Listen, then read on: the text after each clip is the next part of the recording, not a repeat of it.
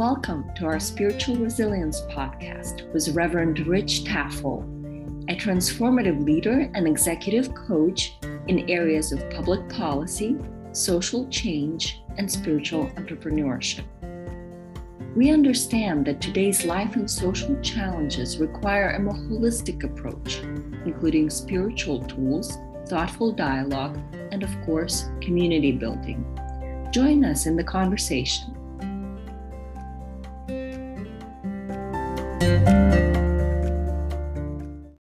Today I want to talk about finding joy in challenging times. Lately I've been hearing from many friends and sometimes even in my own thoughts, the challenge of how do I find joy when things seem so troubling about me? One friend of me recently said, how can I celebrate, laugh, or plan anything joyful when the world is going to hell in a handbag? Or another said to me, I was walking down the street and I saw these young kids in their parkas with their parents, and then I saw the faces of those kids in Ukraine trapped at train stations. And another person said to me, thinking about raising kids, what's the point of trying when climate change is going to end things? So maybe you've had some similar experience, some similar thoughts. Sort of, what's the point? Everything is really in tough shape. Now, every generation has its own challenge, but for our generation, we kind of thought that global plagues and European invasions and homegrown militias, well, they were a thing of the past. But over the last few years, it's been a bit of a shock, and we're not really sure. We thought we knew where we were going, but we're not sure what the future holds. And this has impacted our little church, Church of the Holy City. We're a little microcosm of what's going on. You know, we had a grand vision for our building. We were going to do major repairs, and we would begin a rental program for spiritual entrepreneurs. And it took a couple of years to kind of get the building in safety shape. And just as the last piece of major work was being completed, the pandemic shut things down, and we went digital. And then we thought, well, this will ease up, in a couple months. And then it was a couple years. And then in the meantime, as it sort of opened up a little bit, we had violent marches on 16th Street. And then we had an insurrection at our Capitol. And then there were new strains of the pandemic. And then in recent weeks, you may have heard me joking about truck convoys circling our city. And we've had to cancel events because the helicopters flying overhead of the city right now are so loud that people can't do recordings. So that's just our little church and just the little struggles of we thought we knew where things were going, but we're not so sure, and it's been challenging. That's led us to cancel, it's led to financial loss, it's led to uncertainty, and that little story of the church are the things that many of us are feeling in our personal lives. I know for me personally, there's been a lot of sadness. Obviously, as a pastor, you're going to hear from people. We've had death in the church, we've had struggles and the pandemic and so forth. And I know for me personally, there's many times the image I have of myself is, that comes up during my meditation is sort of standing in the ocean where large waves kind of smack you in the face. And you feel like, you get knocked over and you get up and boom, the next wave hits you. And that's not a particularly positive metaphor, but each week, I have to do new sermons, I have to have new ideas, I have to do new things, and I have to decide what I'm not going to do, what I'm going to do, and then just try to be there for people. So I know in my own life, I'm experiencing it, and I'm guessing all of you have had similar stories, that you've got what I call that nagging voice in our culture, and in the midst of it, it says something very unhealthy. It says, you can't be happy until everyone is happy. You cannot laugh because others are suffering. You cannot take care of yourself. That's lazy. You cannot celebrate until everyone celebrates. And I can tell you these voices that we hear at times are not coming from angels. These voices come from the hells.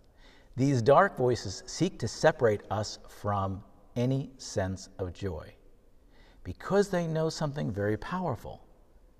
Joy is the fuel for our work. When we lose our joy, we lose that fuel. And when we squeeze the joy out of our life, we're not good for ourselves and we cannot help others.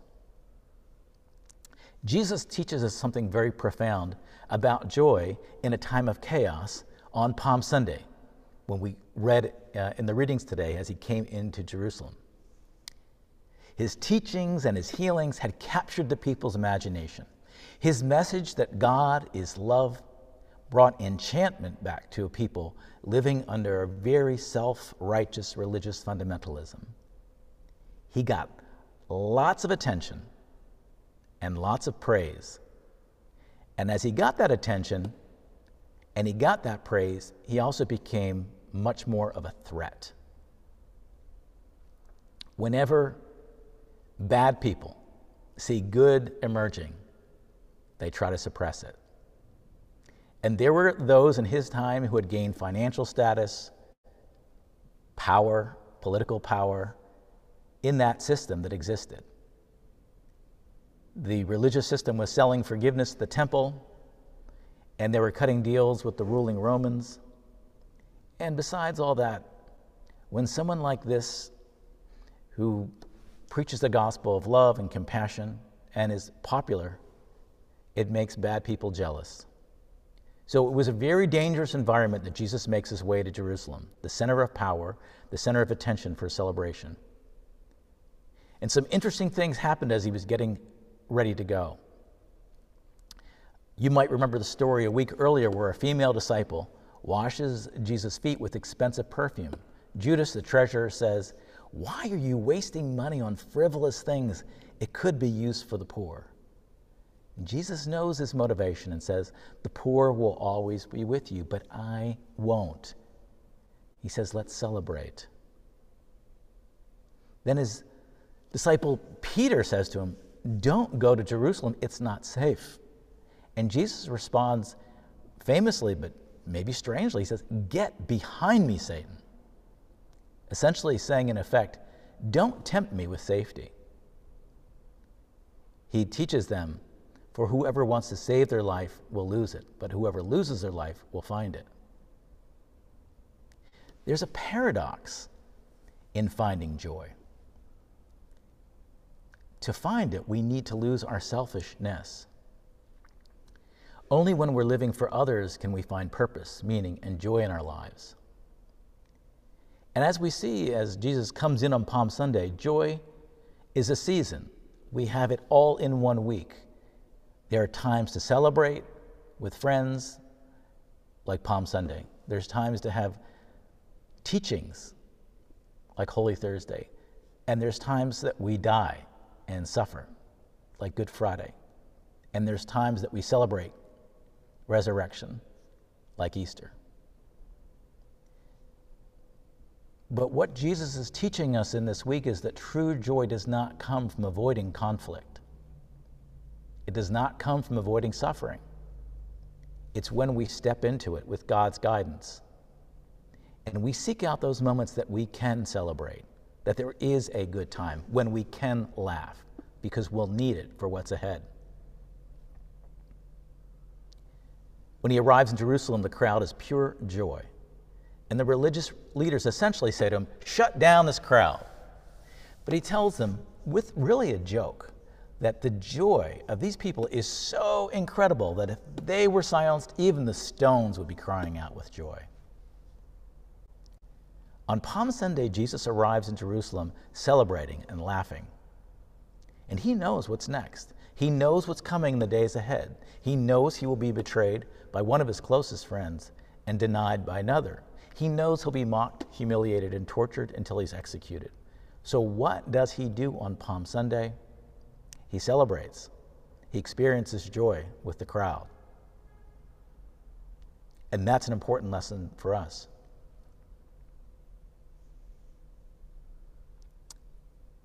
We need to find the time to celebrate, relax, and laugh. And only then can we go back and fight the dragons in our life and in the world. And we have to develop practices in our own life that prepare us for the tough times. And we need to do this in advance of the tough times, and they need to be ongoing.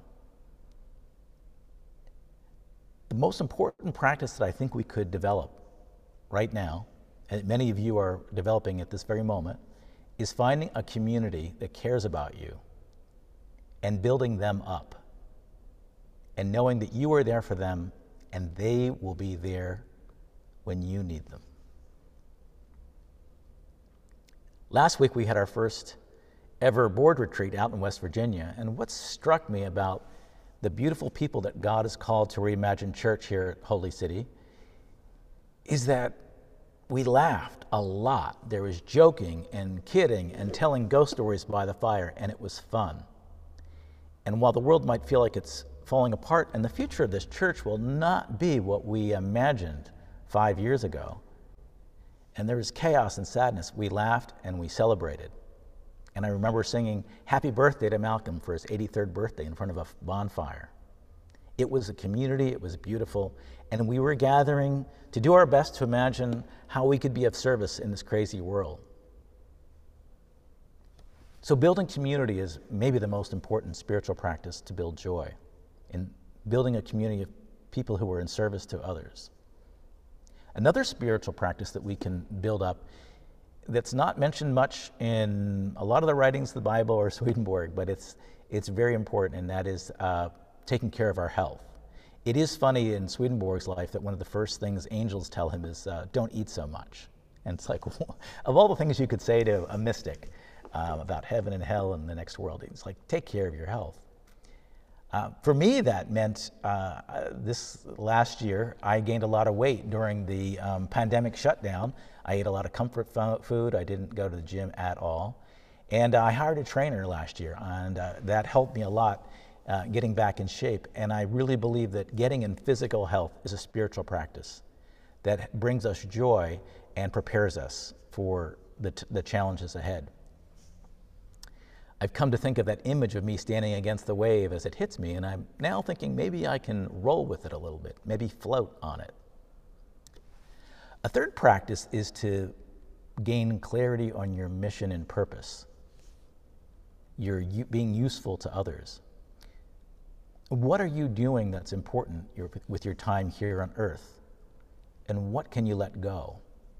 In a troubled world, there's so many challenges, and they're great. But loving what you do in service to others can make a huge difference. And a final practice is learn from other people who are figuring it out. When Katarina saw my sermon title this week, she said, you've got to listen to a podcast with Brene Brown and Karen Walrond. And so, of course, I did.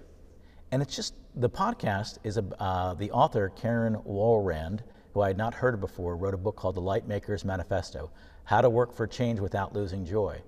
And the podcast was full of good information. I immediately bought the book. I've not read it yet. But that would be a good practice. And I will put that, we can put that into the chat and also into next week's newsletter. But look at people who are doing it well.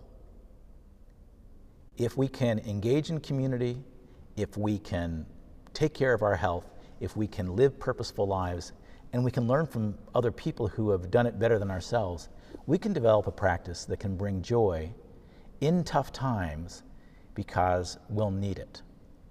So this Palm Sunday, I ask each of you to find something that brings you joy. Find a way that serves you and gives you meaning. Find people who make you laugh. Tell jokes. Laugh at yourself. Find someone who needs your help. On that retreat that I talked about, there's one really funny photograph. It's very embarrassing, but very funny, I think. And at one point, Tony Roth, our treasurer, is explaining that because he's so slim, he needs to wear a woman's ski parka. And so he has his hands on his hips, and I said, and I'm pretending like I don't understand, and I'm saying, well, are you saying you've got such a big chest that you have to wear a ski parka? And my hands are like this, and Tony's hands are like that, and there's a photograph of it on the Facebook and in the newsletter, and it's Katarina laughing in the background and Malcolm looking at us like, what? And that's what we need. We need silly jokes and laughs and times to really celebrate that because we're going to need it for what's ahead. So find time to recognize joy in your life, and recognize that joy is not the absence of suffering, but it's the peace within it. Joy is not avoiding conflict, it's marching into it. Joy is not waiting for the right time, it's celebrating today. Joy comes not by solving it alone, but celebrating and building community. So take time this Holy Week, in the midst of this crazy world, remember Palm Sunday, remember the joy of Palm Sunday, and celebrate and find some joy. Amen.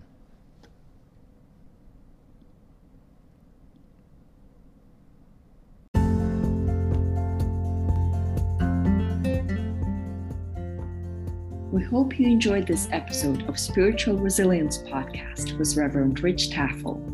We invite you to reach out to us with your questions and comments, as well as proposed topics for discussion. Sending you love and light. Till next episode.